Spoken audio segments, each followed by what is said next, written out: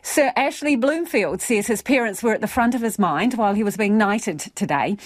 The former Director-General of Health received the honour in Wellington this morning in recognition of his service during the COVID-19 pandemic. Ashleigh McCaull and cameraman Sam Rillstone have the story. Kia ora koutou katoa.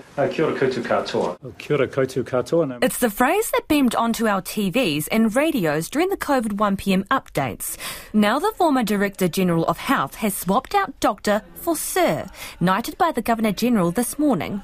His clear and calm communication has been key to ensuring trust in the government's public health advice, with the public positioning him as New Zealand's most well-known and highly respected public servant during the pandemic. Sir Ashley Bloomfield dedicating his award to everyone he's worked with during the pandemic. It's a huge privilege, obviously, to be bestowed with this honour, and every time I think about it, I immediately think of all the people who I worked with. Their faces are vivid in my memory. His whānau alongside him, but it was his parents who were front of his mind. Sir Ashley says the Governor-General exchanged some touching words with him. And one of the things she raised is that my parents both have passed on, obviously are not here today, and she noted that they would have been proud of me. And it was a full circle moment for me because my father, who was in the Territorial Force, was awarded an MBE in 1974. The Prime Minister, Chris Hipkins, was there for Sir Ashley's investiture and praised him for being the calm in the storm while under intense pressure.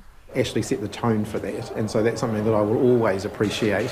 We were able to have a few moments before and after media conferences and so on when we needed to, and I don't think I would have been able to do the job that I did without his support. But not every interaction from the DG was welcomed, like when he called the then Health Minister on election night with news of a COVID case. What looked like was going to be an enjoyable evening for us. I had a mouthful of fish and chips at around about 6 o'clock when I got a phone call from Ashley, and I honestly looked at my phone, I saw his name come up and I was like, you've got to be kidding, because I knew exactly what the phone call was going to be. Last year, Dr. Bloomfield left his position and took an extended break.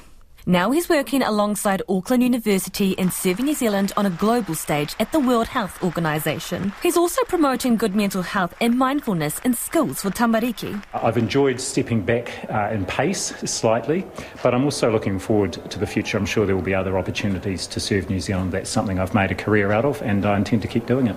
But don't expect him to return to Director-General of Health anytime soon. I think I'm done for now. I haven't thought about that. I'm really enjoying my new areas of work. Areas of work where he plans to keep contributing towards health in Aotearoa.